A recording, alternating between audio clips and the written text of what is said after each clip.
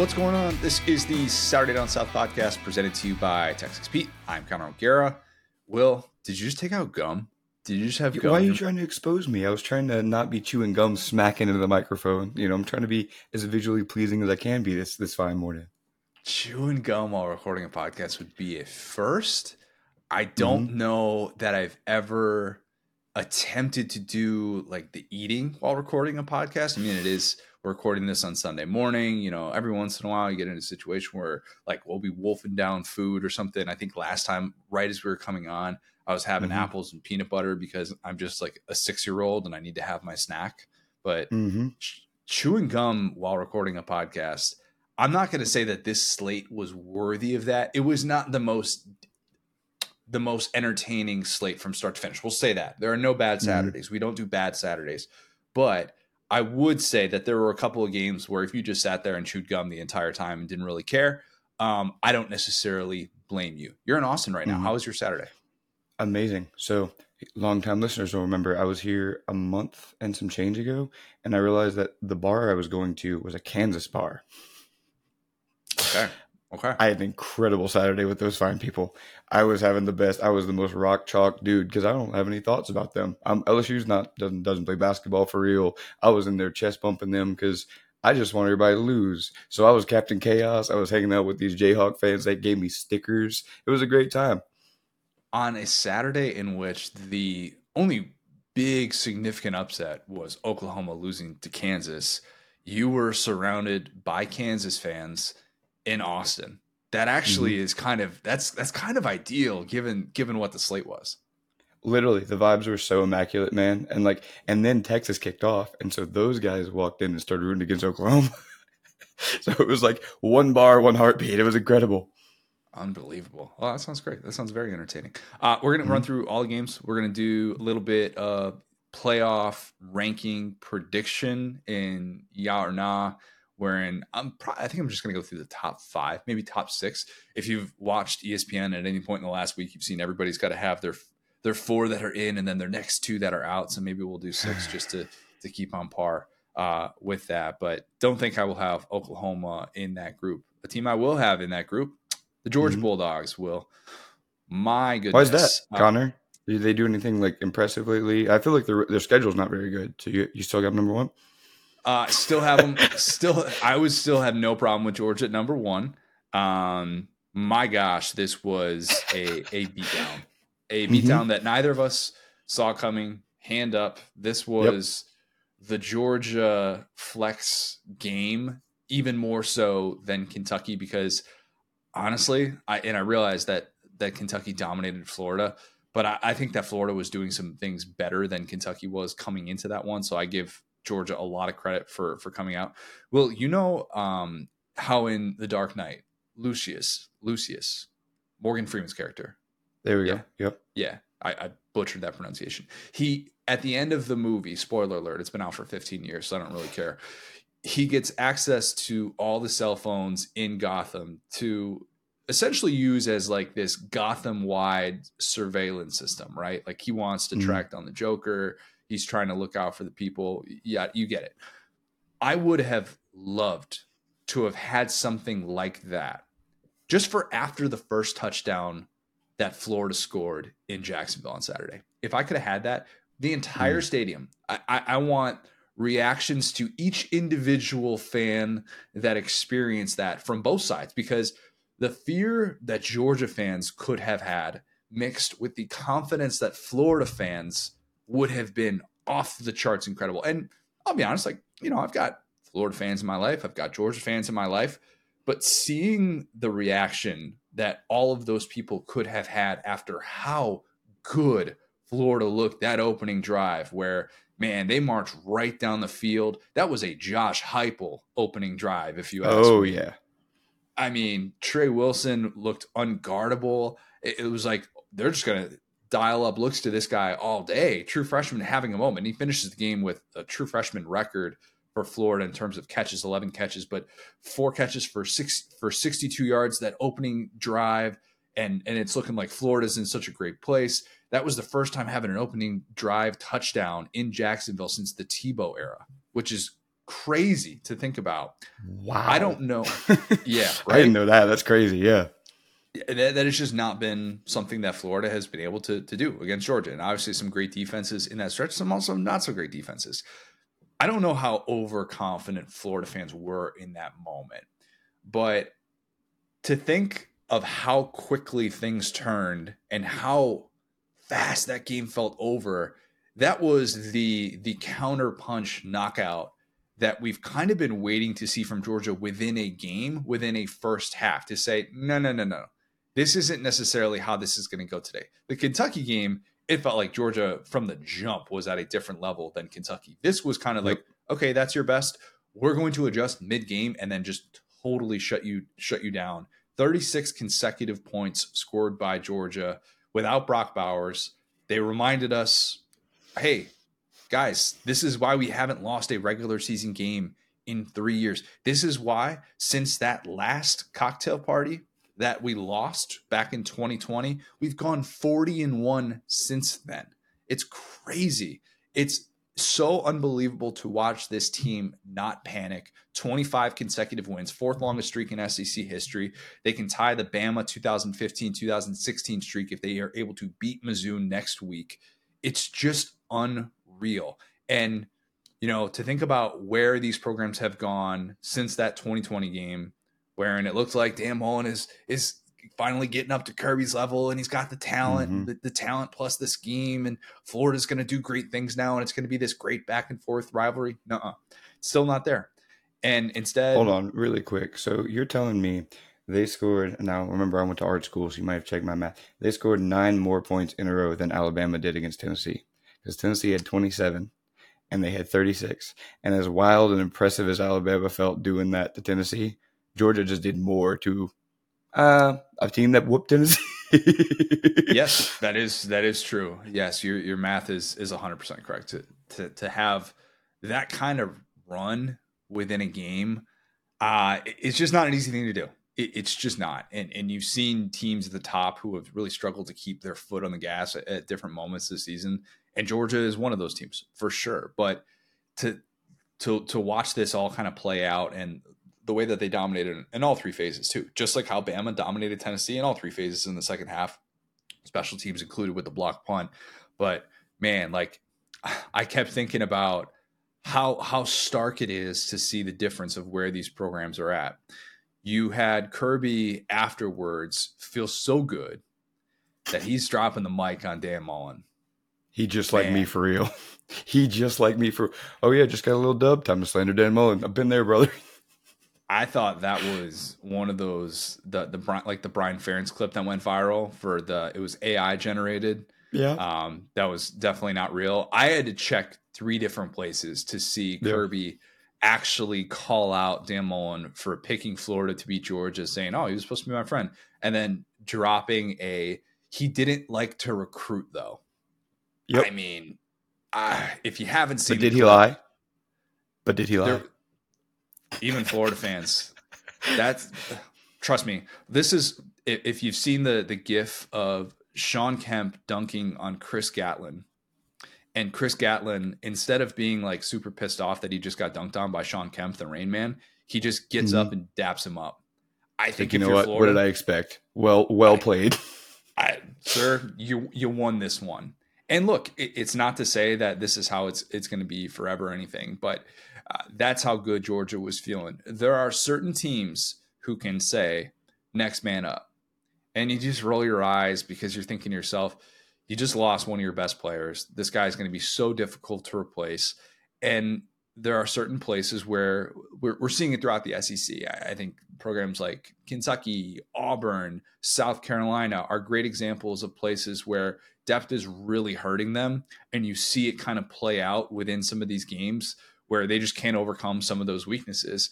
And it's not really next man up. It's, we're just kind of screwed now. And there's nothing you can really do. And obviously Georgia's, especially if you're Pat Narduzzi, is not next man up.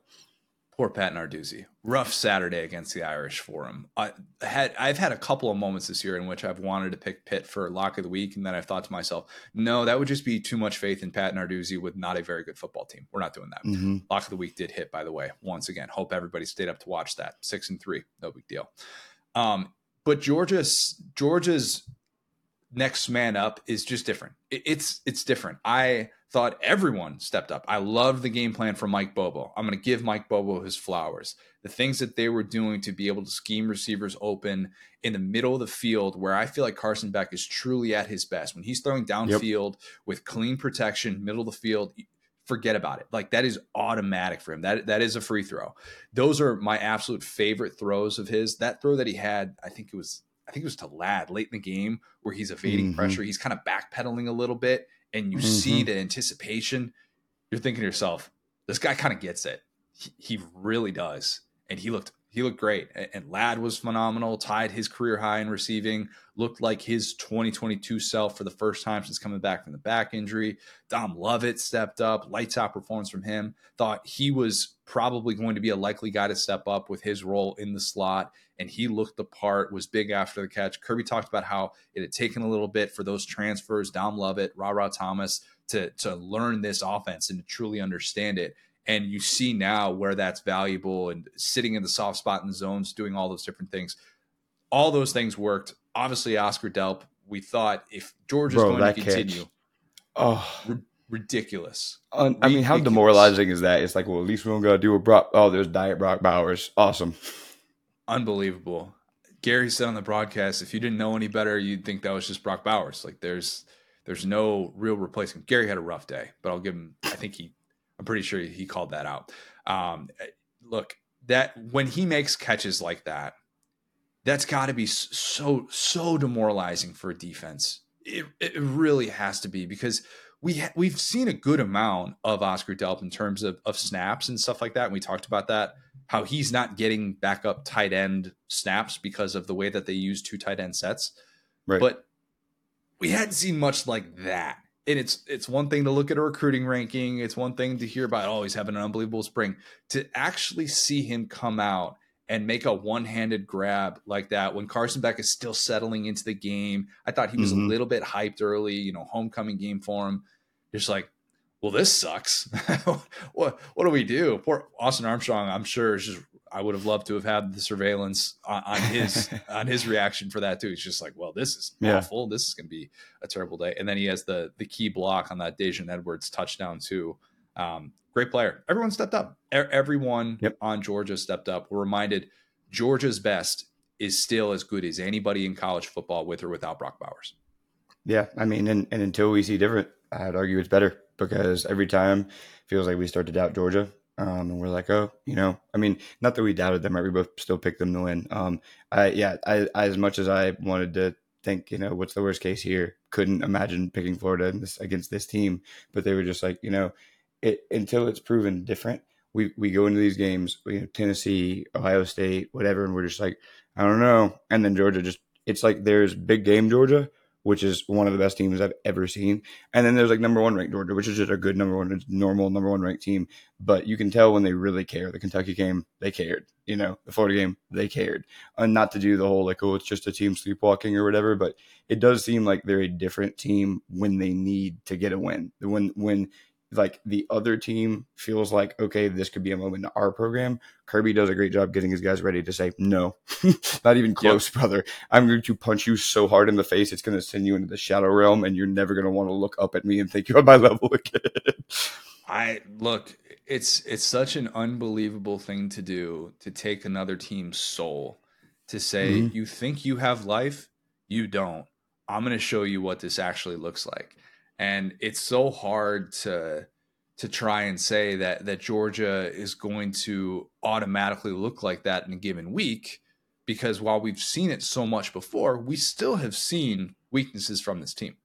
And it's not to say that Georgia, because of what it did against Florida, is now destined to go 12-0. Like, I don't think that's a guarantee. I think they're going to get through this regular season unscathed. I said that before in the preview pod. I said this is just survive in advance.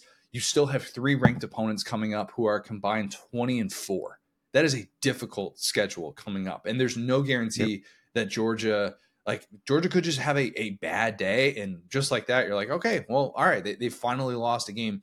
But what I do think is that we're now at a place with this program where it feels like it's going to take some sort of all-world one-of-one game to beat this team.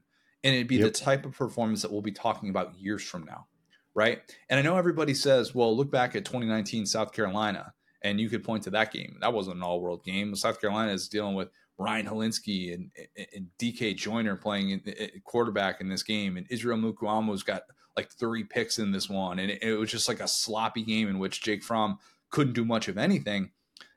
That's different Georgia. That was That's Jake not Fromm. this Georgia. That Jake Fromm Georgia team you could beat. Like, you could embarrass that team. This team is embarrassing you. Yeah. I don't put that in the same group as this one. I just don't. The only team to beat Georgia in the last 42 games was the Heisman Trophy winner playing the best game of his career. Yep. And then they beat them. And then they beat them.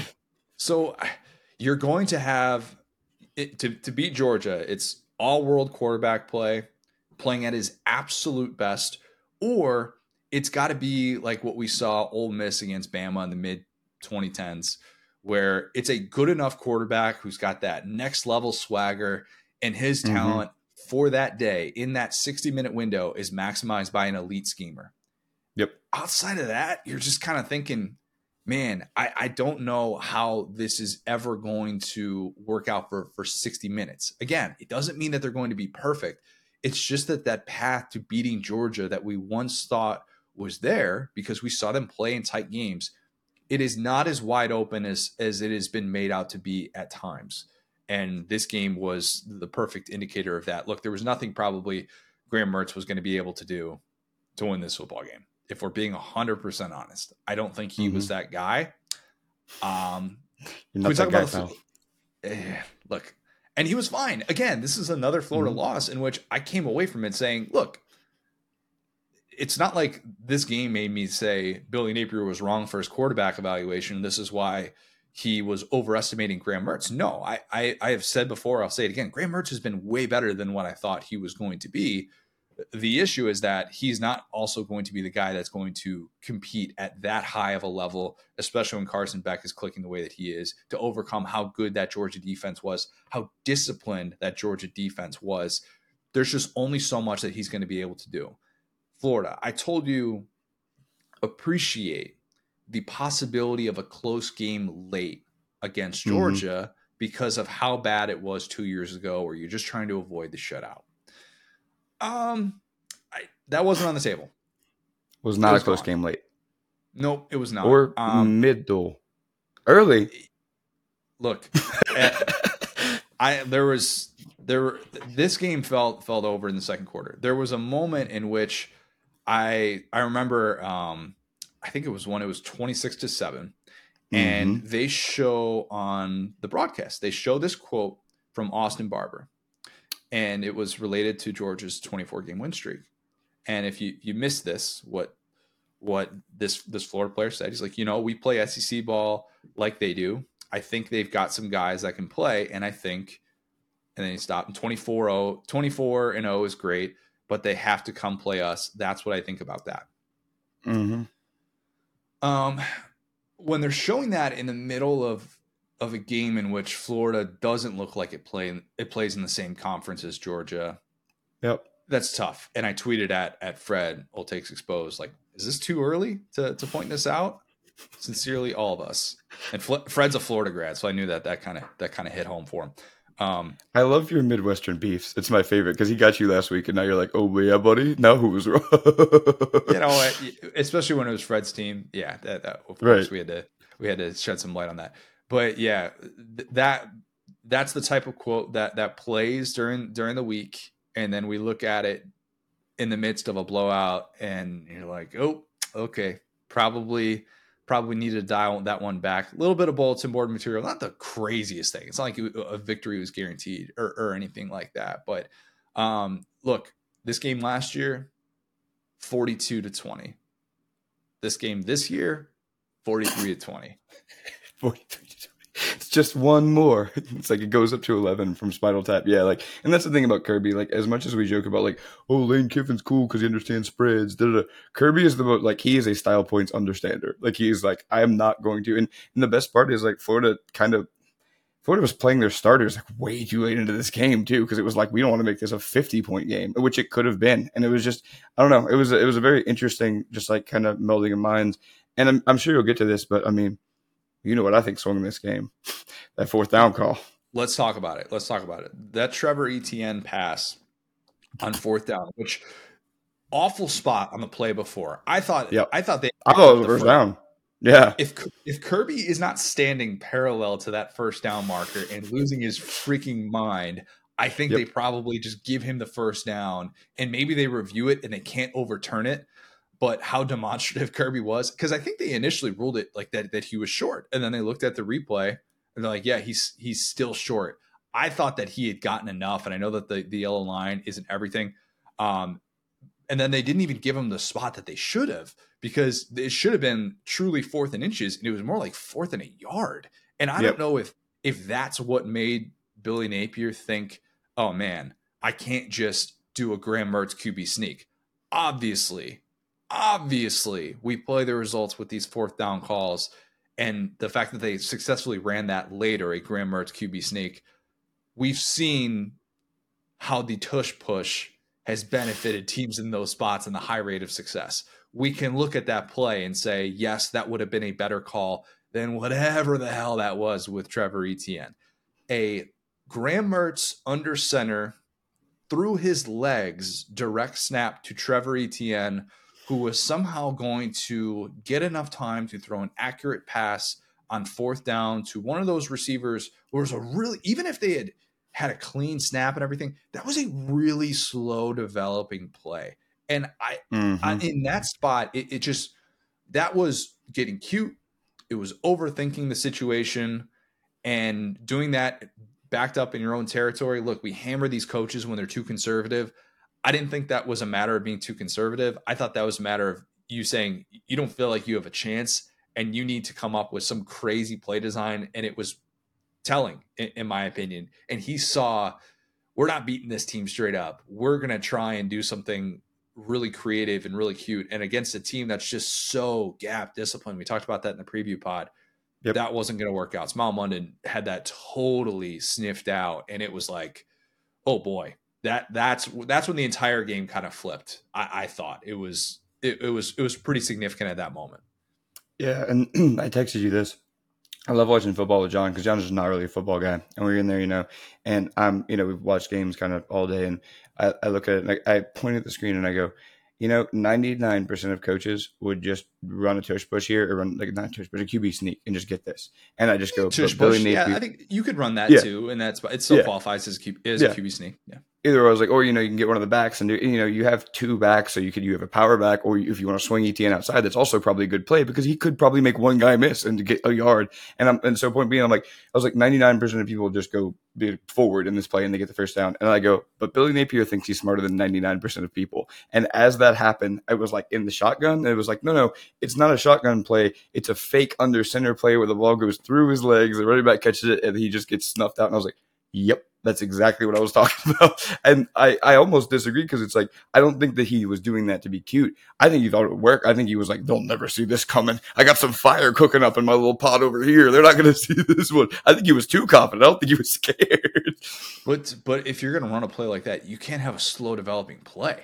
That play, I think they were trying to target the receiver who's coming across like in motion from the top of the screen. I think it was Pearsall who was coming, and I could be wrong on that. It might have been Wilson that they were trying to target, but if you actually look at the receivers on that play and try and time it up when Etienne was getting the ball, you're like, this still would have needed absolutely perfect protection when you've got an entirely loaded front. And I thought that was kind of the flaw in the thought process of why it could work. So yeah, obviously the game was clearly, in my opinion, gone from Florida after that, and a short field to Georgia was just automatic on Saturday. Can we talk about the officiating real quick, because it was so bad. Listen, you're talking to a New Orleans Saints fan. I'll talk about officiating all day if you let me. It was horrible on both sides. You had late hits not being called. You had the sequence where Georgia has 2 plays in which you could have whistled it dead, not whistled it dead. You could have thrown a 15-yard penalty 4 different times, a blatant 3 face masks, 3 different face masks on one run, and they didn't see one of them. I'm like, what? The blind ref Halloween costume never been stronger than right now. Yeah, and there's also like a very clear horse tackle in Florida on that on the punt, and I'm like, I feel like my whole thing is like, if you were to show someone video in a refereeing class of what a horse collar looks like, because it's 1-on-1, there's nothing really weird going on. It's just, let me grab you by the horse collar. Gary says immediately on the broadcast, I don't think that was a horse collar. And I'm thinking to myself, and I said to Lauren out loud, I talked at her, I said, if that's not a horse collar, what is? If that is by definition the exact play that you were trying to take out, and instead, I don't know what the official's looking at on that play. It wasn't even like it was a crowd of people or something and got away with it. So just bizarre non-calls in that spot. I have seen, and I'm just going to go on record and say I have no data to back this up. Maybe, I don't know, maybe somebody out there does. For all I know, that's being tracked by PFF or something.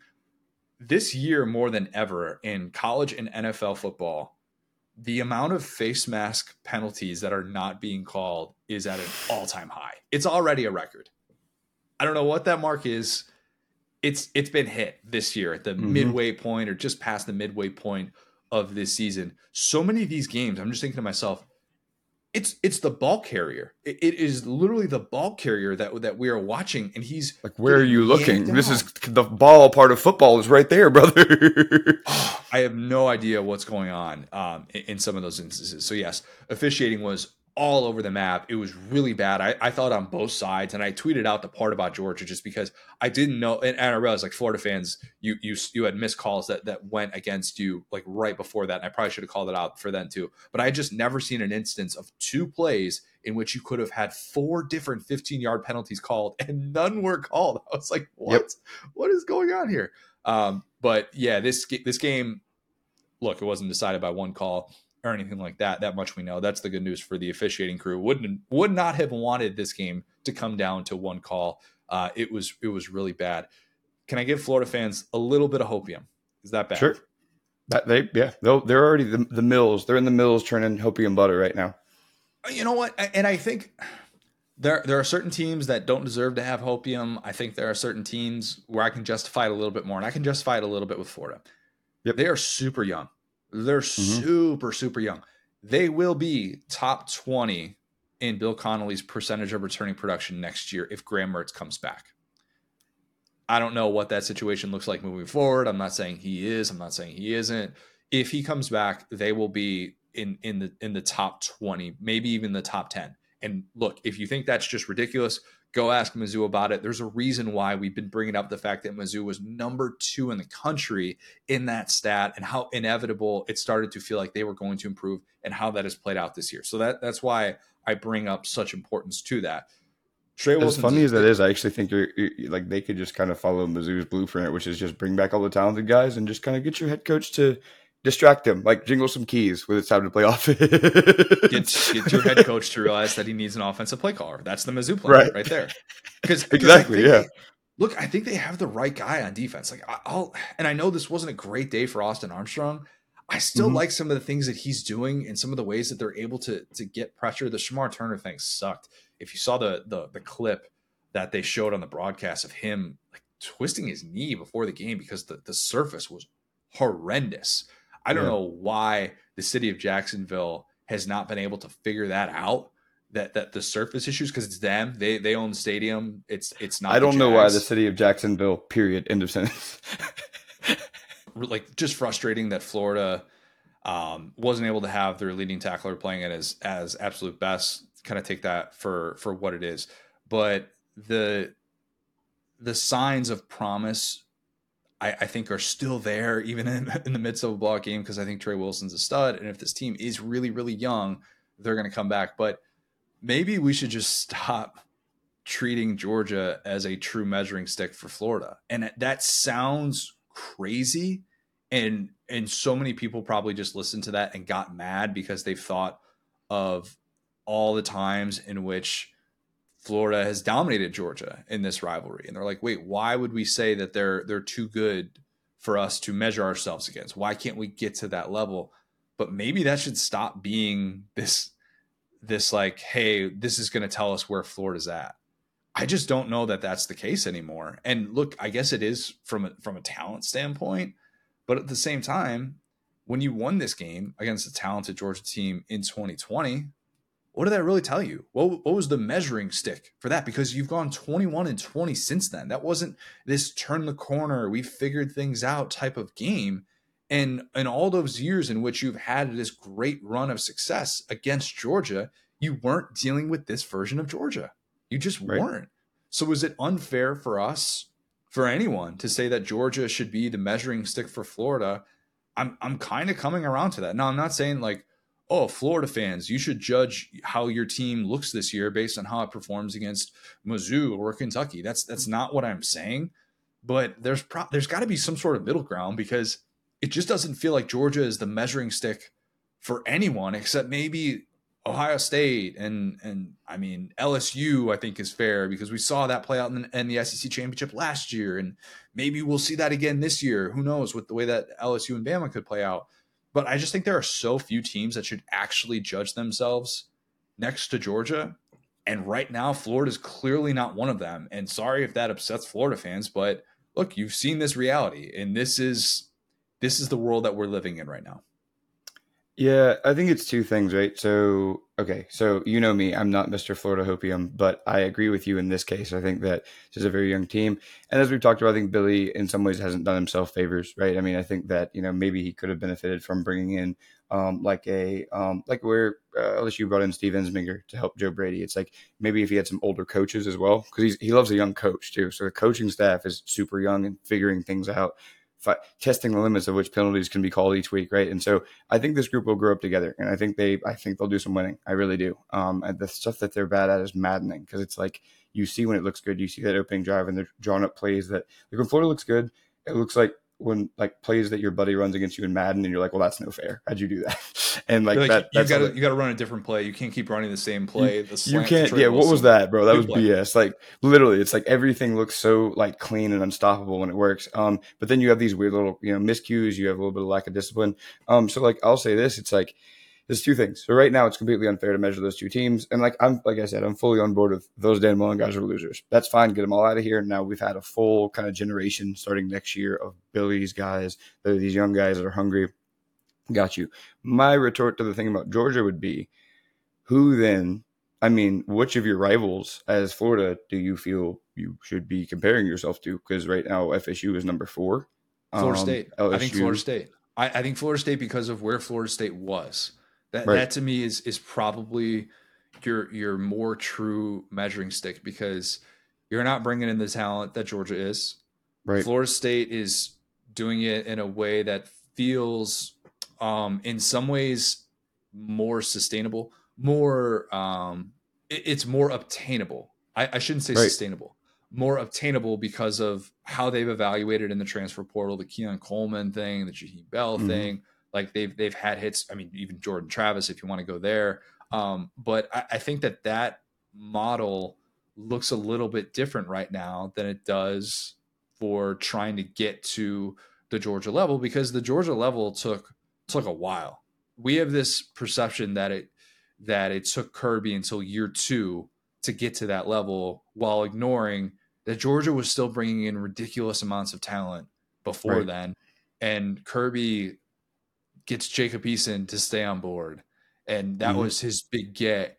And he still had 5-star talent to be able to work with. And he inherits a roster that still has Nick Chubb and Sony Michel and Roquan Smith, like these guys who you look up and you think, well, that's not what Billy Napier inherited. We can look at the talent composite rankings and know that there was a lack of development down the stretch, and this team didn't have the depth that it needed to. But yeah, I think Florida State is the better measuring stick for Florida moving forward, just because I just don't think there are more than 4 or 5 teams in all of college football who should be saying we need to evaluate ourselves based on how we play against Georgia. Yeah, and one thing too, since I was talking about recruiting in the state of Florida, Florida's completely turned it on. I mean, Florida's recruiting is on another level right now, and they're up there. They're recruiting right now on a yearly base. Right now, no, maybe not. Maybe not 3, 4, 5 classes the way Georgia is, but right now they're recruiting where Georgia is. And so if you combine that with the transfer portal stuff that FSU and LSU have been able to do, right? I mean, right now, I think LSU and Florida are pretty comparable with recruiting, but they're better than FSU right now. I mean, for the last probably 2 cycles. And so if you take those young guys and you fill the holes with transfers, which we've talked about, I think that FSU hit on dang near every transfer. I mean, I'm sure there's some guys we don't know about that they thought were going to be big, whatever. But that's what happens when you kind of catch that type of lightning. What they do is they develop other guys. If you get a guy Jordan Travis coming from Louisville almost doesn't count because he was trash and he barely played. Yeah. You know what I'm saying? So you get a full quarterback cycle with a guy that you've already seen on tape. So I think the way they've done things is really interesting and different. So I think for Florida in the short term, you definitely can do that. In the long term, reinforcements are coming. And I think you have to be maybe a little bit more creative. Maybe you do go after more of those transfer guys like Jaden Daniels or Jordan Travis that Georgia hasn't really had to at the quarterback position. You know what I'm saying? Maybe you do some stuff because if you're an offensive guy, if you're Billy Napier for Florida, just as Kirby makes his hay on defense, you have to show up with an offense that is horrifying. You have to show up. That's how you can start to beat these teams. And to do that, sometimes you have to think outside the box. So yeah, I think that's the path right there. Yeah, and of course the irony in that is that the 2020 Florida offense was horrifying for a lot of those points of the season. It was number 1 passing offense in the country, and it did beat Georgia. But just we're talking about sustainability. Obviously, they still need more talent in the door. They're going to get more talent in the door, but yeah, in year 2, it's still very, very lopsided. Tennessee, Kentucky.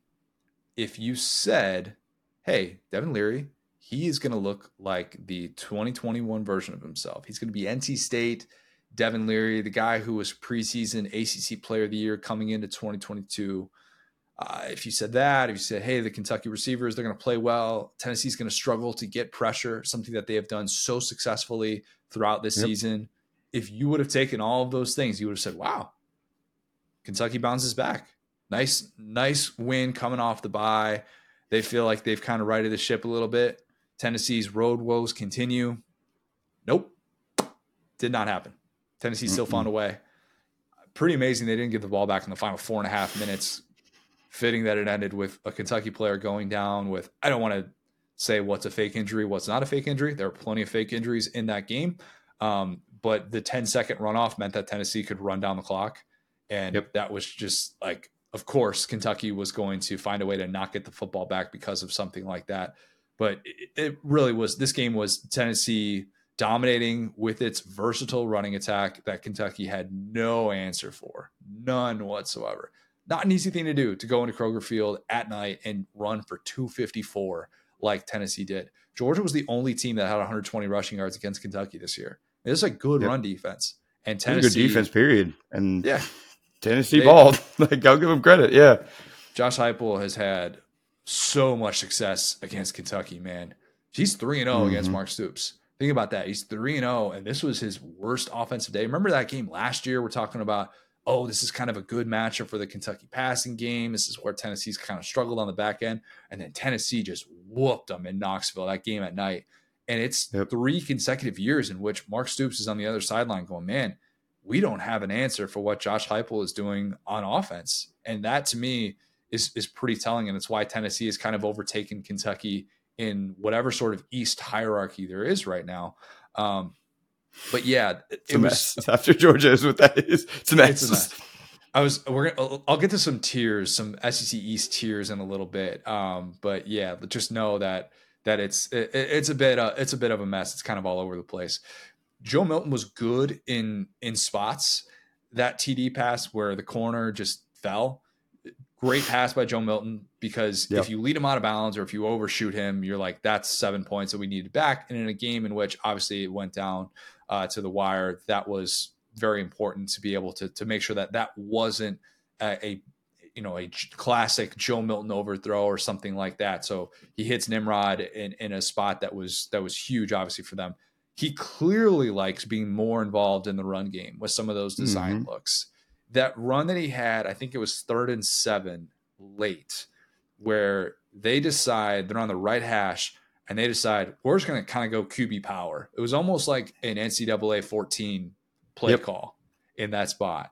and they decide, we feel like we can set the edge. We're going to give it to Joe Milton, trust him to go make a play. And I don't even know that they were dead set on picking that up, but they're just like, we got to be able to run some clock. This is what I feel like we're going to have a chance to actually do. And it's kind of a, high floor type play for us because he's got the freedom to be able to go out of bounds and stuff like that. And he was able to pick up the first down, and that was huge. I'm kind of surprised that it's taken this long to have wrinkles like that, where I didn't think that those were necessarily there. And I don't know if that's something that Joey Halsley and Josh Heupel have been able to look at over the course of the last few weeks and say, this is something we have to do. We just can't afford not to with Joe Milton. We make him a little bit too much of a sitting duck if we do that. But man, Josh Heupel's still waiting on the downfield attack to be a bigger part of this game plan. He's still waiting. Yep. He was disappointed after that. And look, I know I'm being critical of Joe Milton here, but like in Tennessee won and deserves so much credit. But like, this is who Tennessee is. Even that play to Dante Thornton. Great to see Dante Thornton step up and make a big time play finally after we were hearing so much about him, the Oregon transfer. Man, I heard so much at SEC Media Days about how he was going to be the guy at Tennessee and he was going to take on that number one role. And he gets going in this one on that play and makes a nice play in space to be able to pick up a ton of yak yards. But that was more yak than air yards. This is who Tennessee is. Tennessee deserves so much credit for finding a way to win in a hostile atmosphere for the first time in a year. Think about that. I'm going to guess that Tennessee will be somewhere between 16 and 20 in that first playoff poll. Kind of depends.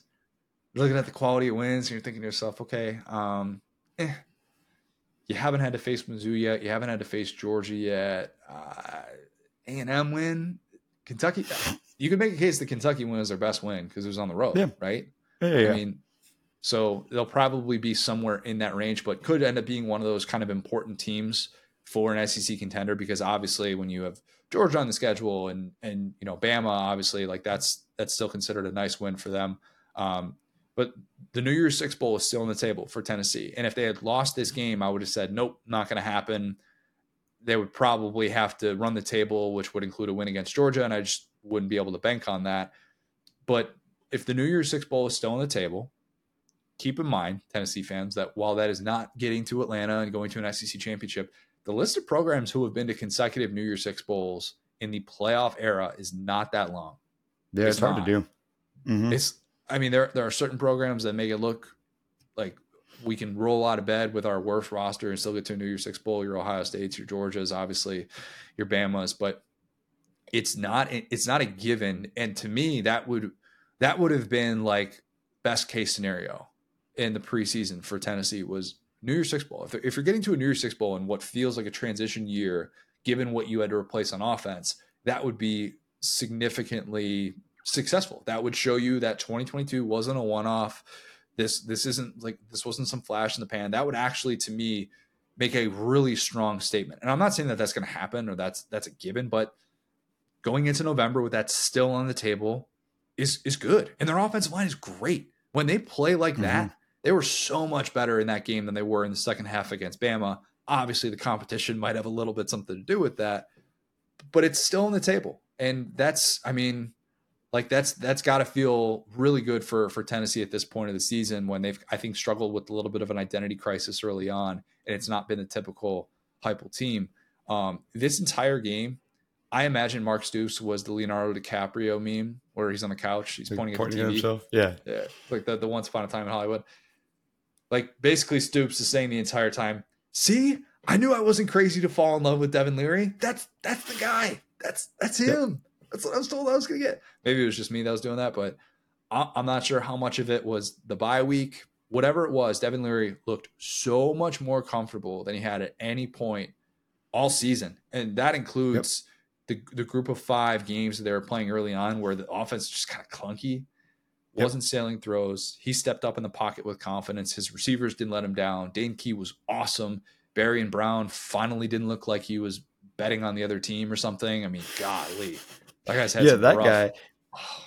Yeah, I like text you that. It's funny because like coming into this one, it was like felt like a game where it was like a terrible day to be a receiver because I mean these are the two quarterbacks maybe in the NCAA that it's like they're going to just throw a missile at their receiver no matter where he is on the field. If he's 5 yards in front of you, your fingers are getting crushed by that ball. Talking about Bazooka Joe and Leary, and both of them for the day had really soft touch on the ball, which was actually really shocking. And to your point, like Brown is a dude who with all these Kentucky receivers, and they just kind of feel very similar. It's like, okay, well, we've seen Dane Q, we've seen Brown make these big plays, but we need you to, it's just not there. And he was consistent today. Everybody was consistent. Even Bazooka Joe was pretty consistent today. And that was the craziest thing because other than, the hapless offenses, right? Your Mississippi States, your Auburns, these offenses have been two of the most like, okay, buddy, what do you go on, do something. And it feels like with Tennessee, and like we talked about this a little bit, it's like their whole offense has been one extended RPO for all year. It's like, okay, are you going to be a downfield passing team?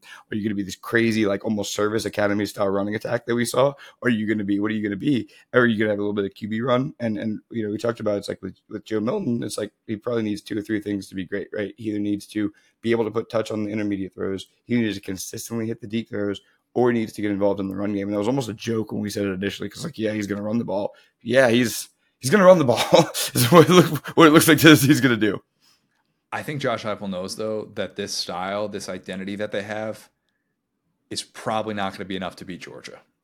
No, I mean, probably, yeah. Look, they had a group last year that could stretch the field better than anybody in college football. They could take advantage of those mismatches, the explosive plays. You're just waiting for them to happen. And what, they go like 55 minutes in that game against Georgia, albeit against a different defense, one that had Jalen Carter. This one doesn't. They don't have those game records up front. So maybe that changes the way that Georgia kind of uses coverages and stuff, how many they rush, all those things. I get that. But Josh Heupel saw last year what it looked like to have an offense that did not have that explosive playability against Georgia within that window. And if that part is still totally unknown going into that game, it's going to be tough to say, we're going to rely on this. We need to be able to stretch the field. And I think there's a part of him, whether he admits that or not, that knows it's great to have this offensive line that's playing so well. Tennessee in the trenches has looked awesome. You can't tell me that there are 10 to 15 teams better than Tennessee in the trenches with what they're doing this year, both on offense and defense. That's all well and good. There are still other areas, though, where you're saying, well, we need a mismatch here. We need a mismatch there. We need to take advantage of what we have with the explosive passing game to feel truly confident, because there's a reason why it took so long for a team to have as good of a rushing day as 2018 LSU did against Georgia. And yeah, like the atmosphere was part of that. Maybe that's kind of the game plan that Heupel hopes to dial up, is follow a little bit more of like what Auburn did in that game in which they played Georgia down to the wire, and hope, well, they don't have Brock Bowers to turn to, so maybe that's kind of our plan of attack. But I think that there is still that, man, it would be great if we could just have this. And to this point, even in a win, you're reminded that they still don't quite have this. And I think you'll take it at this point, but there are still going to be those questions going into the Georgia game, barring some drastic turnaround that's coming up here. Do you want to talk tiers? Yeah, I was about to say real quick on that. It's crazy. It's like, when you imagine Josh Heupel, you almost imagine this kind of a little bit of a finesse team. Like you imagine a team that's hitting these deep plays, that's moving fast, that's doing all this stuff. And I'm not saying this to dump on Kentucky. I'm really not, because like we talked about, I actually picked Kentucky to lose by way more than this. I'm actually really like proud about Kentucky. As tough as it is, it's at home, you're 0-3. I get all that. This is a game that historically Kentucky comes out and just completely lays an egg. Like honestly, the fact that they were even in this game at the end feels a little bit like progress. I'm not even doing copium, but it's like whatever. But what I will say that Tennessee did that's very interesting to me is like, they out physical Kentucky pretty clearly, in my opinion. And, when you talk about the way that they run block, when you talk about the pressure that they were able to get, and that's Mark Stoops' bread and butter. And so if you look at Josh Heupel, who's this guy that's always been a go fast, like like trickeration, hit the guy down the field, let the play develop, and then you go into Lexington and just punch Mark Stoops in the mouth. I think that's awesome for their team and their development, and they're still got to get the penalties cleaned up, but they're playing hard. Like they're not quitting. They're not like being soft and like getting off the field and getting lost when stuff goes wrong. That's the way I feel like has changed in Joe Milton, is that because he's able to use his legs and get a little bit more of a rhythm, he's almost been a better leader for the offense and been able to pick them up when they used to just completely forget how to play football, which I mean happened last week for a minute, but this is again, Alabama. It's a little bit different, I'll give Kentucky credit for holding up on the offensive line. I thought they did a really good job in pass protection, an area that they've obviously struggled with at times. And when Devin Leary is stepping into throws like that, you could tell that group totally was like, hey, we got to get this figured out. And I know they're dealing with injuries and whatnot, but I thought they handled Tennessee up front. But you're right. What Tennessee was willing to do on the offensive side of the ball was just say, hey, we think we can punch you in the mouth. That 3rd and 7 call with Milton on that keeper was kind of a sign of like, hey, we think that we can beat you doing this. Tennessee has that, and to me, very much has an identity at this point in the season heading into November. The tiers that I would break the SEC East into: tier 1's Georgia. Nobody else is in that tier. Tier 2 is Florida, Mizzou, and Tennessee. Mizzou, if you're mad, tell me about how those games against Florida, Georgia, and Tennessee have gone. Oh, wait, you can't because they haven't happened yet. So, sorry, not putting you in tier 1.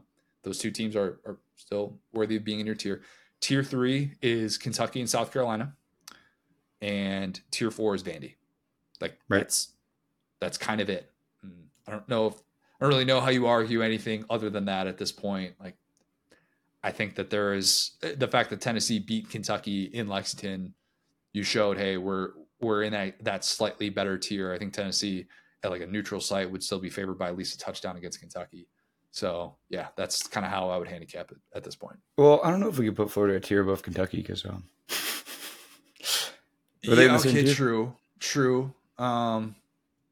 That's a good point.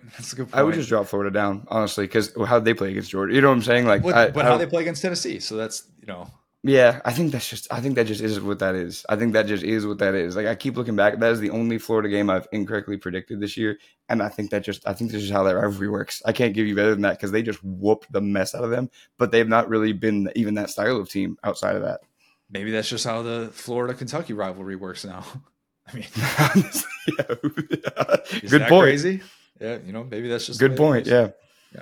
All right, South Carolina, Texas A&M. Will, early on, we were texting about this. This felt like, man, maybe this could be one of those Beamer games. I don't want to call it. I don't think Beamer should be able to have Toby Keith games because he's done this often enough to where I feel like he deserves his own category. It's not really how do you like me now type stuff. It's this is what I do. If you want to, this is going to upset so many people. Like, this is how we roll. Florida Georgia Line, Luke Bryan, probably one of the worst songs of the 2010s. It's kind of fitting for him. Some might agree with that. Yeah.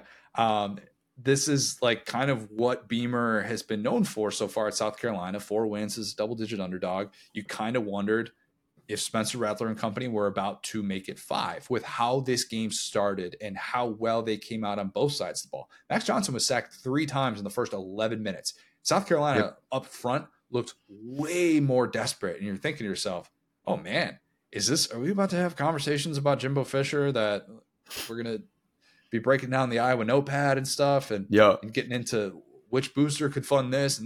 No. South Carolina then reminded us that staying healthy with them has been basically impossible. Depth is still a major, major issue. And this team has too many weaknesses as a result of that.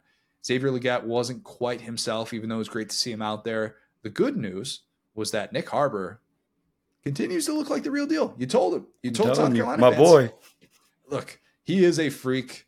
After, I thought it was pretty cool to see. Like, after he had that bad drop that would have moved the sticks, Rattler goes up to him and basically it looked like he was telling him, I'm coming back to you. You're my guy. I need you today. I can't have you just, be totally out of this game plan. And he ends up having a career high in receiving yards. I know it's a loss. I know it's a 2-6 start for South Carolina, which has been wildly disappointing, but I do like seeing stuff like that. And look, it worked.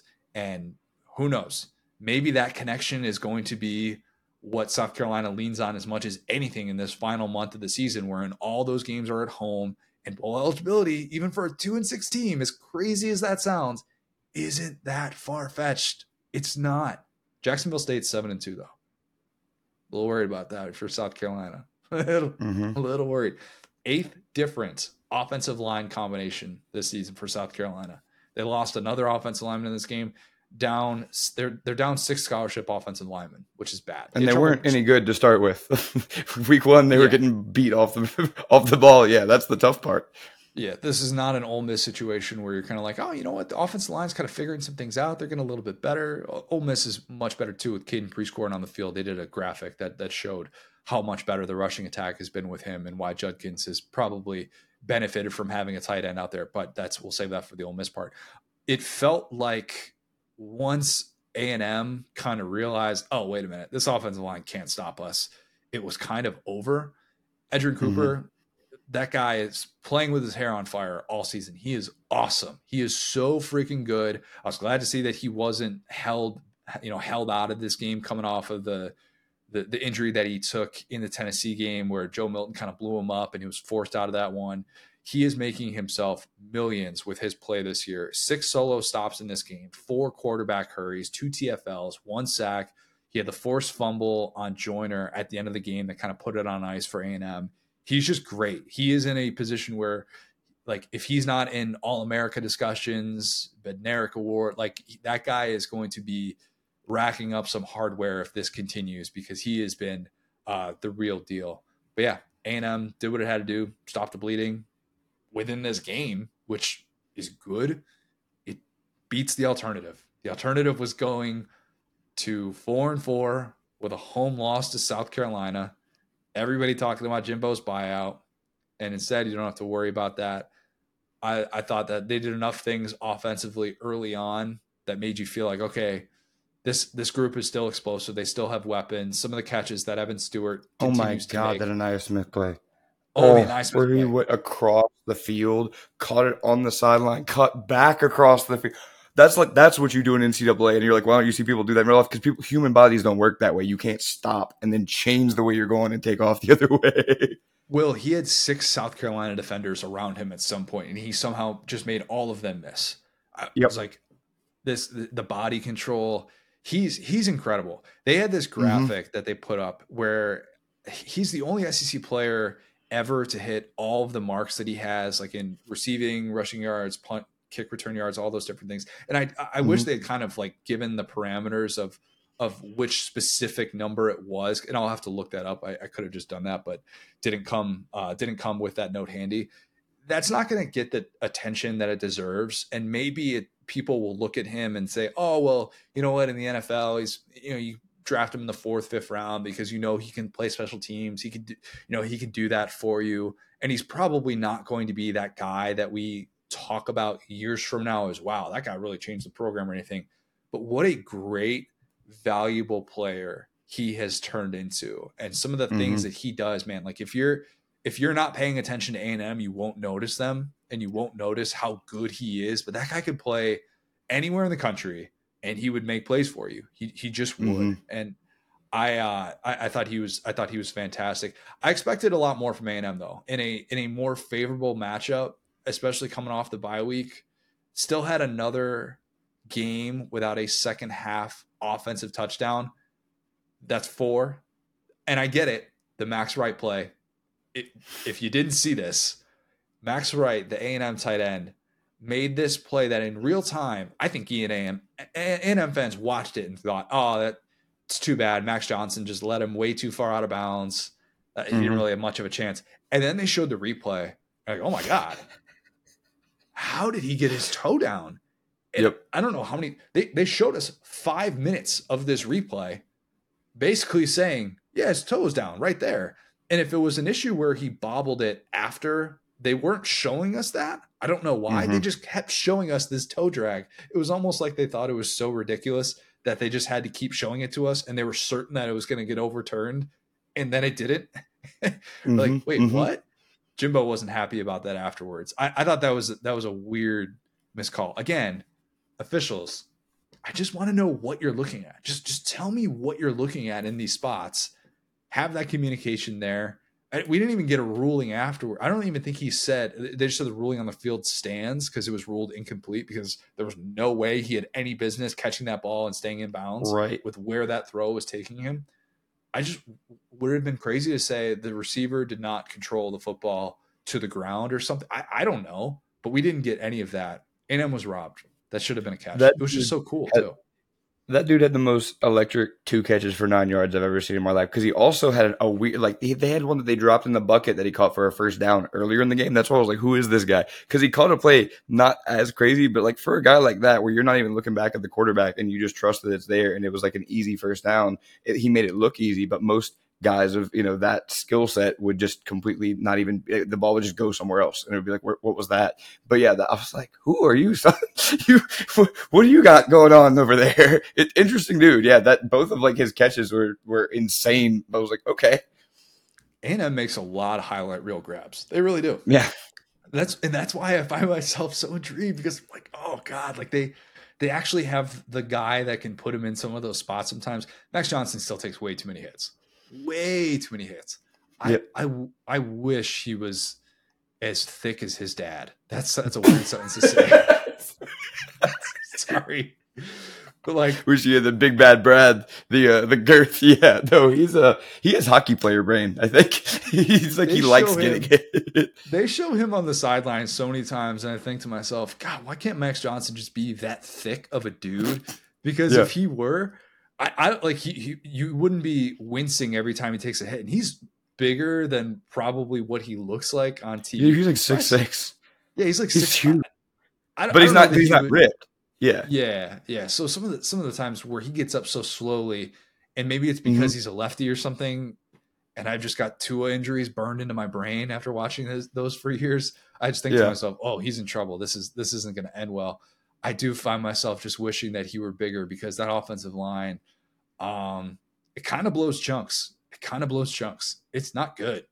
A&M's offensive line should have been so much better this year, and that's been one of the most disappointing units. I thought they were going to have shades of 2020. I don't think they have at all. The running backs cannot pass protect to save their lives. It's really bad to watch that, and I do worry about that. Max Johnson making it through an entire season. That's a bad matchup next week for an Ole Miss defense that has Jared Ivey and our guy JJ Pegues. Like, they're going to get after him. Pete Golding is going to dial up a lot of looks, and I kind of find myself wondering, man, is A&M's offensive line going to be able to handle all that pressure? Because, Max Johnson he's racking up the hits this year. That guy's had some rough Sunday mornings, I can tell you that. Oof. Yep. Do we want to move on? Let's move on to Vandy and Ole Miss. I only got two things that I want to discuss. Well, only two things for this game. Game in which Ole Miss put away by halftime. Not really a good second half for Ole Miss, and Lane was kind of frustrated with that. But the two things that are worthy of discussion. One is JJ Pegues, our king, was robbed of a touchdown, Will. He was in the end zone, and yeah, I'm biased. I wanted to see him get in the end zone. When Lane lines him up at Wildcat quarterback, which he had only done once this year, I don't care. Look, I understand that in real time, officials have to be able to make calls or whatever. He kept pushing the pile, and I thought, oh Lord, he coming. He was, man. Oh Lord. If I would have just as an official said, there's no way that you were able to stop him in his tracks. He gained at least a yard. I would have had to have gone to replay, and replay showed that he was like right at the goal line, right there. I thought he was in. I think Ole Miss like went quick. They didn't wait for a review or something like that. I hated it. I'm going to give JJ Pegues a touchdown in my personal box score. He earned it. Yep. He got to block as a fullback on the next play. I think Jackson Dart like ran it in, whatever. JJ Pegues needs the football in his hands. If you don't agree with me, you need to go back and watch what he was doing as a recruit in Oxford, because this guy, man, Billy Cutcliffe, David Cutcliffe's son, was his coach in high school. And the plays that he would make as a Wildcat quarterback, I remember because I did a story on him like 3 years ago. And there was one time where they took a field goal off the board. And mind you, JJ Pegues is playing a bit of everything on offense. He's like a tight end, receiver, a Wildcat quarterback, whatever. They took a field goal off the board. I think it was in a scoreless game at the end of the first half. And because they were going to have an untimed down available. So they could either decline and have the field goal accepted, or they can try and run a play from the 1 or 2 yard line. Mm-hmm. And JJ Pegues talks his coach into giving him a goal line fade on an untimed down, and it worked. That man is I love incredible. that. I love He that so was much, like man. 300 pounds. He could Yeah, shoot from he's a the king. outside in high school. Oh, Yep. God, what a stud. So, I okay. felt it's like we felt lad of the week being taken from his hands in real time because he didn't get the touchdown. Awful. It's just Lane needs to get him at least 3 more carries this season, or else I'll be upset. He was great on the defensive line, though. He had a big sack of Walter Taylor III late. That's right, Walter Taylor, Vandy quarterback. The rotating carousel of quarterbacks in Clark Lee's offense continues. Mm-hmm. Man, it keeps on spinning. 6'7", 235-pound Walter Taylor. That dude is huge. If you watch this guy, if you tuned into this game on Saturday night, you flipped over and you're like, who the heck is playing quarterback for Vandy right now? You're not alone. Even Lane did not know. Michael Katz, friend of the program, had the tweet with this quote from Lane, where Lane said afterwards, who is this guy? Did they sign Cam Newton? Okay, he can't do the Cam Newton thing. Come on, bro.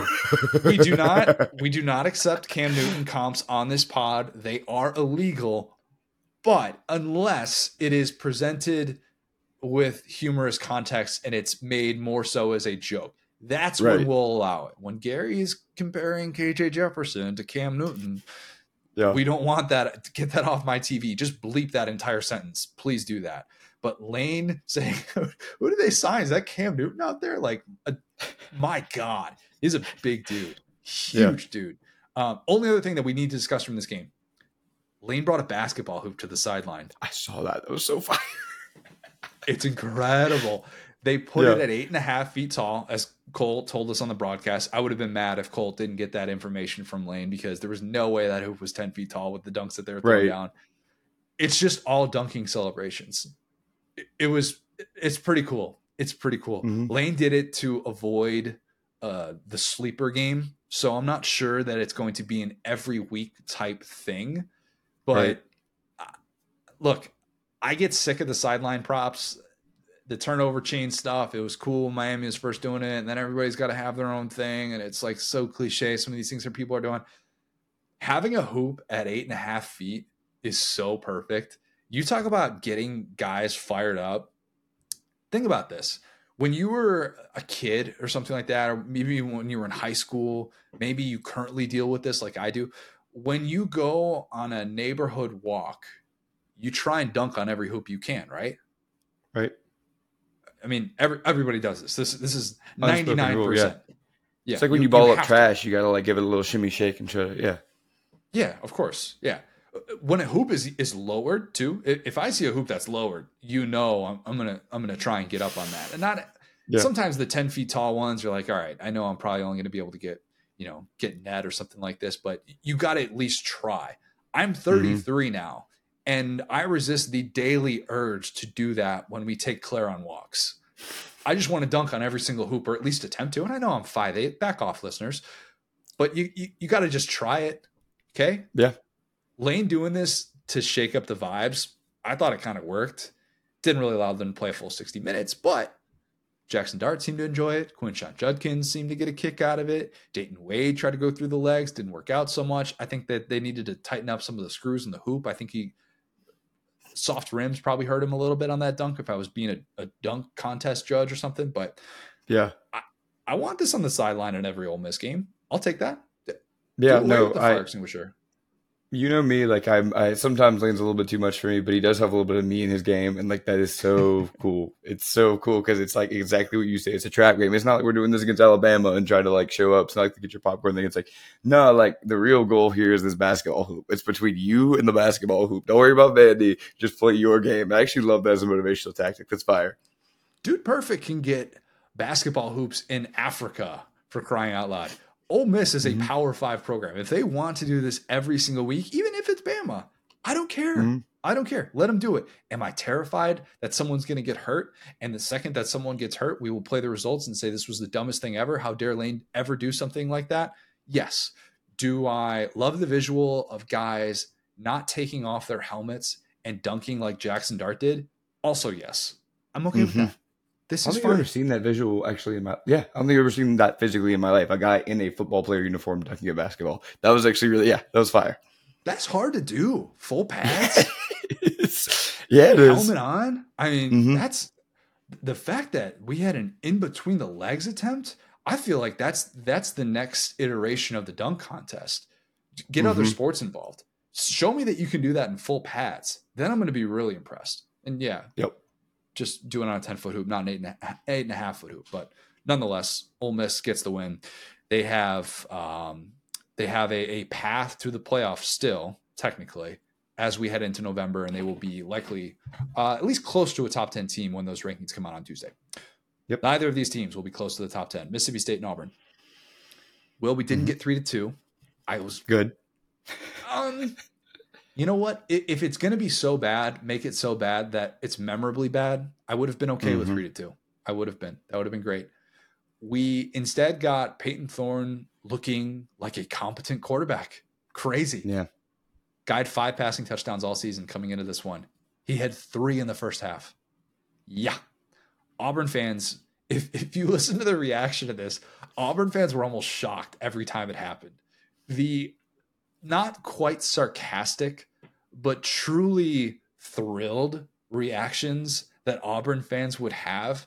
I would love to hear the sound side by side to an Auburn touchdown pass in this game compared to 2018 or 2019 when Tua would throw a slant to Jalen Waddle that would just go 80 yards to the house or something like that. Yeah. And just like, okay, Bama fans are used to seeing this.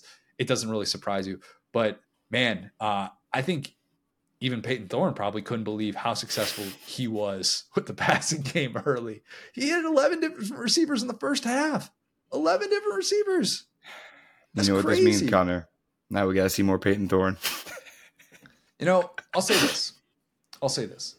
They got away from the 2 quarterback system. Thank God. Oh, and look, I'm not saying that as an anti-Robbie Ashford take. It's an anti-2 quarterback system take. Literally.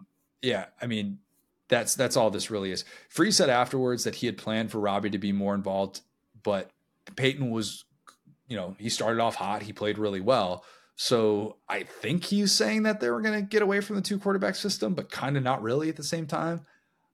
I think that there are obvious limitations with a post-spring quarterback transfer. Obvious limitations. We have seen them play out with this Auburn offense. It doesn't mean that Peyton Thorne is all of a sudden turned the corner, but they ran more tempo in this game. It's like, well, yeah, obviously you would have loved to have been running as much tempo as Auburn did from the jump. But when you're out here with a post-spring quarterback transfer, trying to learn your offense, and you're trying to run a 2 quarterback system, and you've got quarterback substitutions. I think they had a quarterback substitution penalty last week. What? Yep. This is your sign that you need to be done with this. Okay. This is not for you. You should not be doing this within series and stuff like that. But there are just, I think, limitations that we don't fully grasp for these post-spring quarterback transfers, unless it's something where it is. And even if it's a quarterback that already knows the offense because it's previous to a system they played in, or they already know the terminology because it's an OC that they've worked with. Or you're playing at Michigan and you know everybody's terminology anyway. Great point, Will. Yes. Where you've got Connor Stallions on the sideline saying, no, I got you, fam. We're good. I'm going to take care of you. Unless you have that, I think it's really hard because, getting on the same page as receivers and all that stuff. And for so much of this season, that has just not been the case for Peyton Thorne. But they're able to have kind of the offense that they had envisioned. This was the hope that the offense could eventually get to a place where it looks like this. Not a great second half, but still did enough to be able to win this one. First SEC win for Hugh Freeze. He got to roll Toomer's corner afterwards. All he had to do was just not run a 2 quarterback system. What a concept. Who would have thought, Connor? Freeze said afterwards, having guys, maybe he said this before, and I'm just misremembering the quote and the context, but hey, maybe having guys not look over their shoulder the entire time about when they're going to get pulled. Maybe we should try that. We should just take that off the table. Yeah. So that was a positive development for Auburn. Look, it's still Mississippi State's defense. As an LSU fan, this past defense has had a lot of issues against non-Arkansas FBS teams. pretty much been the MO all year. It's not been the MO, it's been the Achilles heel. Auburn taking so many chances in single coverage with some of these guys was pretty telling for Mississippi State's defense, which did not have a sack. When they can't get to the quarterback, forget about it. But yeah, Hugh Freeze, he's on the board. That one was big for Auburn's bowl potential. Auburn just won for the first time in 6 weeks. And I'm like, wait a minute. Auburn can still end up with an 8-5 record at the end of the season. God, the end of the season is going to be so insane. As sad as I am that it's passing us by, this next little 4 or 5 game stretch is going to be insane, man. Because there's so many teams that are like, okay, we actually could kind of come up here. I'm saying off-season good vibes team is potentially on the table for Auburn. I'm just saying with what they're going to return and how favorable their schedule finishes out. Now, obviously, you still got the Iron Bowl, but next 2 games coming up are on the road. You're facing the last 2 SEC teams who have not won a conference game, right? You've got Vandy, you've got Arkansas on the road. So then New Mexico State and obviously Bama. So 7-5 regular season, and then anything goes in a bowl game. That's still on the table. Mississippi State should also still feel like it has a shot at a bowl game because Southern Miss, that's going to be a win. And then one of these. Are we sure about that? Southern Miss has 1 win this year. I looked that up to make sure. Yeah. They're not. They're really in a bad place. I know. They're in a basura place right now. And then you've got to win one of these next 3 if you're Mississippi State. Home against Kentucky. Keep in mind, Kentucky has not won in Starkville in 15 years. So that's working in your favor. At A&M, home against Ole Miss. They should go to a bowl. All you got to do is win 2 of those. Again, Southern Miss, or I guess one of those three SEC games because you're beating Southern Miss. So home against Kentucky, obviously that's the spot that you want to be able to get. But there's still a world in which Mississippi State can go to a bowl game, even though this year has been really, really frustrating. They've taken a step back. I think they really want Will Rogers back and healthy to take over down the stretch. Arnett said afterwards, if when he's right, he's going to be our guy. Mike Wright did not steal this job with anything that he's done so far. What this shoulder injury to Will Rogers has done very quietly is make his path to the SEC career passing record look a lot tougher. Think about this. He is 1,203 yards from doing that, from breaking friend of the program Aaron Murray's SEC career passing yards record.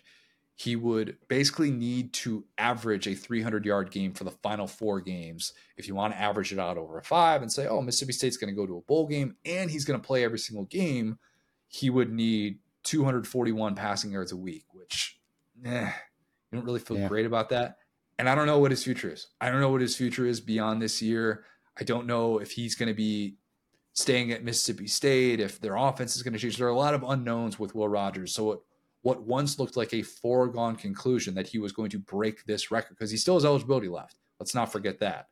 But man, you're kind of looking at it going, this might not happen. And that's not something I thought we were going to say coming into this season. I know we've talked a little bit about this, but the Wolf of Wall Street sell me this pin of KJ Jefferson and Will Rogers with 1 more year of eligibility left being like, tell me why I should come back to college and tell me why I should come back here. It's gonna be fun this offseason to see where those guys end up. Oh, God, I'm a little bit worried about that. About that because if you're Will Rogers, it's kind of like the person who goes to a certain job post college and they spend 10 years there. And I'm not saying this is what Mississippi State is doing, but maybe the company goes bankrupt or you get laid off or something like that. And that's the only thing on your resume. And yes, Will Rogers has had this year in the Kevin Barbay offense, but I don't know what his market looks like, knowing how unique of a system he played in when he was playing at his best. So it sort of complicates it. It's like this person with this one-of-one resume that's going to be difficult to kind of break down.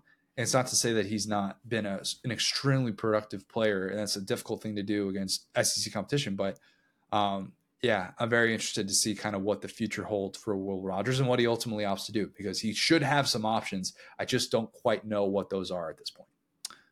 Could you look at Phil Longo up in Wisconsin? Would be an interesting fit. Anyway. Interesting. Different version of the air raid. Don't know that a boy from Southern Mississippi. I don't know why I called him a boy. Don't You know don't if think a he can do guy. the reverse Connor? Look, man, it's cold up there. It's cold. I was thinking about because Facts. Ohio State played at Wisconsin for the first time in 7 years. I was there at Mhm. the last time that Ohio State played at Wisconsin, and that game was real cold, man. Like I just remember thinking to Mhm. myself, can you imagine doing this for half the season? This is tough. This is really tough. I don't know that Will Mhm. Rogers will opt for that, but who knows? Okay, let's end with some yeah or nah. Let's do a playoff poll edition. Let's do that. Let's just focus on that because I was gonna ask like if you think Jaden Daniels can move into the Heisman favorite spot in the betting odds with an Alabama win. I would say yeah, because I'm Yeah. amazed that JJ McCarthy has the odds that he does. If you look at that, it blows me away. Will it blows me away the impact that he is making from a passing volume standpoint and the competition that he has played against. Forget Connor Stallions and all that stuff. Like that's not even Mhm. what I'm thinking about with this. If you just look at it from that standpoint, I'm like, wait a minute, when was the last time that we had a Heisman Trophy winner that didn't throw more than 30 times in a game all season? Because right now, JJ McCarthy hasn't had to do that yet. But anyway, we'll save that discussion for another time. Let's just do Okay. playoff yeah or no. Georgia will be number one. Yeah or no? Yeah. I I'm really split on this right now. I'm really split. That's a bad answer for yeah or no. I'm a meh. Maybe. Well, maybe. Perhaps. Think about this. Every team that Georgia beat so far has at least 3 losses, right? We're talking about Power 5 competition because Kentucky suffered loss number 3. Auburn obviously has been there for a bit, and then Florida, that's loss number 3 as well. So I'm not saying that Georgia will lack quality wins because we've already talked about the 3 ranked opponents that they have coming up, all of whom could be like top 16, top 17 ish, depending on where Tennessee is. Um, so I do think that they will have the opportunity for quality wins. Let's remember, though, that last year in this first playoff poll, Tennessee was number one. Tennessee was number Yep. one because of the resume that they had to this point. And Georgia does not have the best resume in terms of quality wins, in terms of, the blowout wins and all that stuff too. So I think I'm leaning like 60-40. Ohio State will be number one and Georgia will be number 2 because Ohio State has the Penn State win and they went on the road and beat Notre Dame. A Notre Dame team that I realize has multiple losses. They're out of the playoff conversation, but still kind of like 2 wins that are better than Georgia's best win. You would say that, Yeah. even as a Penn State like kind of hater that I am Oh, at certain points. no, and me too. And I think okay, I know this is not what you're supposed to do, but mentally, I'm just like, could you imagine this Georgia team playing Penn State? It would dismantle them. I mean, we're not even sure Penn State's better than Florida, honestly. What have they shown us? At least Graham Burt's can uncork it sometimes. So like, You that's my know, thing. Is like, it's. I think Penn State. I think Penn State would win because I think that they would probably shut down Florida's ground game. That's a look. Florida's ground game has been wildly inconsistent. That's been kind of the frustrating thing. So I yeah, think that would happen, but could I say that with my chest, with a lot of confidence, after yeah. what they just did pussyfooting against my alma mater on Saturday? That's what I'm saying, bro. But Yeah. as like you're not supposed to do that as a red career. Like that, I get it. So I mean, but my thing is, I think, and I've said it over and over again, Georgia's at that point after back-to-back championships, chasing Minnesota from the 30s right now, where it's like you have to beat them. They have to lose. You can't have some neutral thing happen where, oh, we beat Rutgers worse than you beat, Tennessee, or not Tennessee, but Kentucky. Okay, whatever. It's like, I think that if you're in that driver's seat and you've done nothing but beat everyone in front of you and destroy the best teams in your schedule, I don't think you should be hopped. Yeah. Look, I have. That's why I have no problem putting Georgia at number 1 for that exact point that you just brought. The 25 game win streak is ridiculous. Okay, like it's truly impressive to think about how long this run has lasted, and even if they lose another game, it won't take away from how impressive this has been. I just kind of think the selection committee will have an easier time justifying that because Ohio State has the quality wins. And if you're saying, well, you can't put Ohio State above Michigan, like, well, yeah, you can because this year, like, so you're just going to cheating, use Paul. 2 years. Sorry. Okay, so do you want to talk about that real quickly here? Yeah. Wait. Before you do that, wait. Hey, how long is Ohio State's win streak? Ohio State's win streak is what is it at, like it's at 8 right now, Yeah, right? who was the So last time to beat them? Who's the last team to beat them? yeah, Georgia's the last team that beat them. Yeah. That's about like, all right. Anyway, Okay, so yes, but let's get you would into do it. it, but okay, so you could have done the same thing last year though with Georgia and Tennessee. Been like, all right, well, when was the last time that Tennessee beat Georgia? Tennessee was still ranked ahead of Georgia in that first playoff poll because of the resume. That's how I would justify Fair, that. fair, fair, fair. So, okay, the Michigan thing. This is going to be talked about ad nauseum. How in the world should the selection committee rank Michigan? We were kind of we disagree on this premise. While I do think that this is going to be super awkward for Michigan with the Spygate stuff, especially if they win a national championship or something like that. It's just instantly going to have an asterisk. In my opinion, it would also be more impressive if they went on to win a national championship with how closely people are going to be locked into their potential sign stealing, all that stuff, how Right. hypersensitive everybody will be. So the selection committee's job is not to decide which reports and which accounts from coaches are valid and which ones aren't, right? Right. It's not the selection committee's job to say, well, I read this report from Dan Murphy in ESPN about this D3 coach who said this, and I'm going to take that. I'm just going to not rank Michigan. I'm just going to Right. say they don't have a chance. They don't have to be judge, jury, or executioner. I butchered Mm-hmm. that, whatever. Because either the Big Ten can step in if it really wants to, and if it really, that would be a different kind of Big Ten cannibalization that we've never had.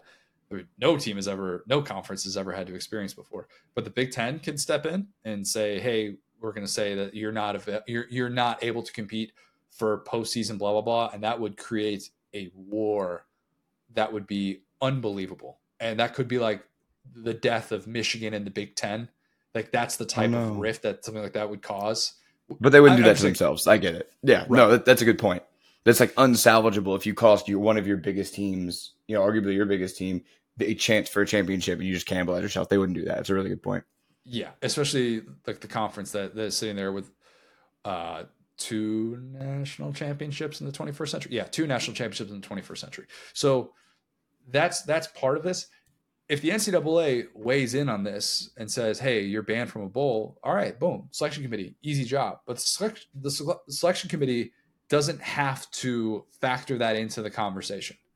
They can let all of that process. They let everything play out. So they're not just going to be like, "Oh, well, we're going to dock Michigan because of this entire investigation." And that will be a question that Reese Davis has to ask, and it will be discussed every single ranking show. So just get ready for it. It's going to be a topic of discussion. We're probably going to hear the same answer said like 5 different ways, but that's kind of where I stand on this. And as much as it feels like, oh, you shouldn't put Michigan in there because of this massive cheating investigation that we're talking about that could have impacted this current team. And if they're stealing signs against Rutgers for crying out loud, then why are we giving them a chance to be able to compete for a national championship? There is still a part of this where you have to let it play out if you're the selection committee because you're not doing your own investigation. Other people are doing that, and that's what's going to determine your path. Yes. No, I totally agree with you. Okay, let me say this first so I don't laugh about it in the middle of my sentence. Did you hear LSU said that they had information that Clemson had their signs in the 2019 championship game? I've laughed about that once a day since I heard it. It's like, well, they had the throw from Joe Burrow to Jamar Chase play. So you can have that play all you want, actually. It's working in the NFL. Has there ever been a team where that has mattered less? Like seriously, What they're going to do is they're going to throw the ball to Jamar Chase. AJ Trail is going to be blanketed all over him because you might know the play. Doesn't matter. Clyde Edwards-Helaire is going to make 3 dudes miss. They're in the right position.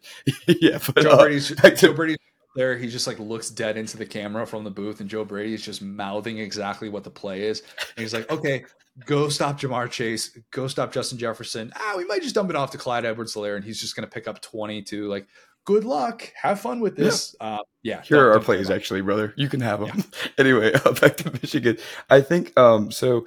In a way, I want to be like, okay, well, all of their stats are asterisk now, right? Especially with the way that they play football. We talk about McCarthy not really playing a ton of fourth quarters because they control the game. That was where the use of game control, and that's what's been so impressive about Michigan, specifically this year and over this run until they get to the playoff, right? Is that they just kind of suffocate these teams. And that specific style obviously lends itself to, okay, well, what would it be like if if this is legitimate, which, okay, but I hate to do this to you as a journalist, I'm so sorry, but based on everything that you read, because I know you're more dialed into me, how likely is it that like this stuff is or is not true in your opinion, based on what we know right now? Like, I'm not going to hold you to Oh, this based on right now.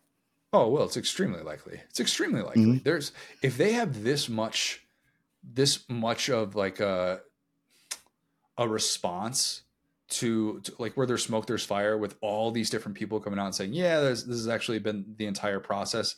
And they've been so unbelievably, what's the word, like brazen about all this Yep. stuff and just unwilling to hide. Yeah, like of course, there is probably a degree of truth to it. Now, you still have to figure out what exactly that degree is, how far this extends, what was done over the course of this time, and how long has this been going on? Is this just as simple as, oh, we could pinpoint the exact start and stop date that it was being done in this way? And I understand sign stealing's been done forever and everybody has their variation of doing it, but doing it in this highly illegal way with electronics and with the use of that, A you paper still need trail, to really. Yeah. yeah, the paper trail, the Venmo trail, the LinkedIn trail, whatever you want to call it, like the 500-page document trail, whatever it is, that stuff you still have to figure out what all that looks like. So yeah, I think it's extremely likely that something like this shows Michigan broke rules, and they're very likely going to face punishment for it.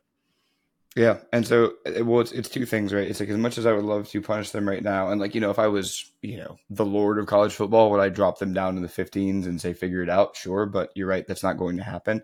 What becomes so interesting from here on out is, okay, now they obviously can't steal signs anymore because everybody's going to be on their asses. So the question is, okay, you put a line in the sand from when this really broke, and you can compare the before and after teams, right? And if you could start to say, okay, and I know teams, like, the wheels fall off teams all the time for different reasons. I get it. You could even argue the scandal caused it more than what was actually happening. I get it. But if this team suddenly just starts stinking and they start like not controlling these games, you see McCarthy has to play in the fourth quarter, and we get to see what that looks like. And you very clearly can tell there's a line in the sand of this was pre-sign stealing or at least pre-scandal, and this is after. I think that will fix itself, because either this team will continue playing at this super high level and you go, all right, well, now we know they're not stealing signs and they're still elite. This is cool. I'm with it. And that doesn't help us right now because we don't have any sample size there. Right. Yeah. But yeah, I think it's going to be pretty hard to like play Ohio State and steal their signs this year. I don't think that's going to happen. Right. Ohio State will have somebody that is hired to watch Michigan's sign stealing. That is a position that is just being invented by Ryan Day, probably as we speak. Shout out to Desmond Howard for, again, providing totally unbiased analysis on College Game Day. I really respect what Desmond Howard has to say about this. I know he's coming from a place of neutrality. I love it when he says stuff like, you know what, I feel so bad for the kids who are clearly on the wrong end of this. Ward Emanuel, the athletic director, he's a former player. He's going to get to the bottom of this. He's going to make sure that nothing fishy happened.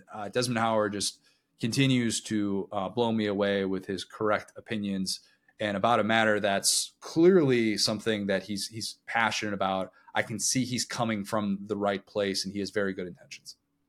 Mm-hmm. Let me say this real quick. When I went to that Georgia game with Perry, at two things struck me about this Michigan thing. The first thing was, okay, Perry's sitting there. He's like, yeah, man, like his seats are so good at UGA. They're like at the 50-yard line or whatever. And he's like, yeah, I mean, I this is as close as I can get because this dang tent Kirby keeps pitching. I'm like, what? They have like this massive, I mean, like 300 Xerxes style huge tent that covers the sideline. And when their offense was in front of us, we couldn't see because it was so big. Yep. And he's like, dang, Kirby's so paranoid that we were like joking about Saban coaching tree. They think everyone's stealing their signs. Well, they were. So he was right. I owe you an apology. I was not familiar with your game. The second thing is, you know who I also thought about the other day? Josh Gaddis, the dude that went from Michigan to Miami and immediately just turned into a pumpkin. I was like, oh my gosh, he didn't have the signs in Miami. Yeah, Josh Gaddis needed to get like a Nevin Shapiro. I keep associating those like Connor Stallions with Nevin Shapiro in my mind, and that's probably not fair. But the vibes, very different purposes in terms of their role within a university, in terms of being investigated, all those different things. But I keep thinking of those two, and that coinciding with Josh Gaddis and kind of his fall from grace as what I thought was an emerging offensive mind for a bit. Yeah, that does kind of add up and make a little bit of sense. But yeah, this discussion is going to continue throughout the rest of the season, and just get ready for it. Brace yourself for it. That's why we're talking about it today ahead of the first college football playoff ranking of the season. We have a big pod lined up for the middle of the week. Plan right now is both Bear Felica, our good friend, who's going to break down probably some Heisman stuff. We're going to get into some futures, kind of the way this season has gone. And then first-time guest, Matt Leinart, lined up for midweek. So that'll be fun. We'll talk about a lot of things, I'm sure, related to Caleb Williams and quarterback play this season. If you have not, leave us a 5-star review, subscribe to our YouTube channel where you can watch every episode of the Saturday Down South podcast, which is presented by Texas Pete. Follow us on the app formerly known as Twitter, at the SCS Pod, at Set Down South, at CJ O'Gara, at Go So Hard. Thanks, guys. Talk soon.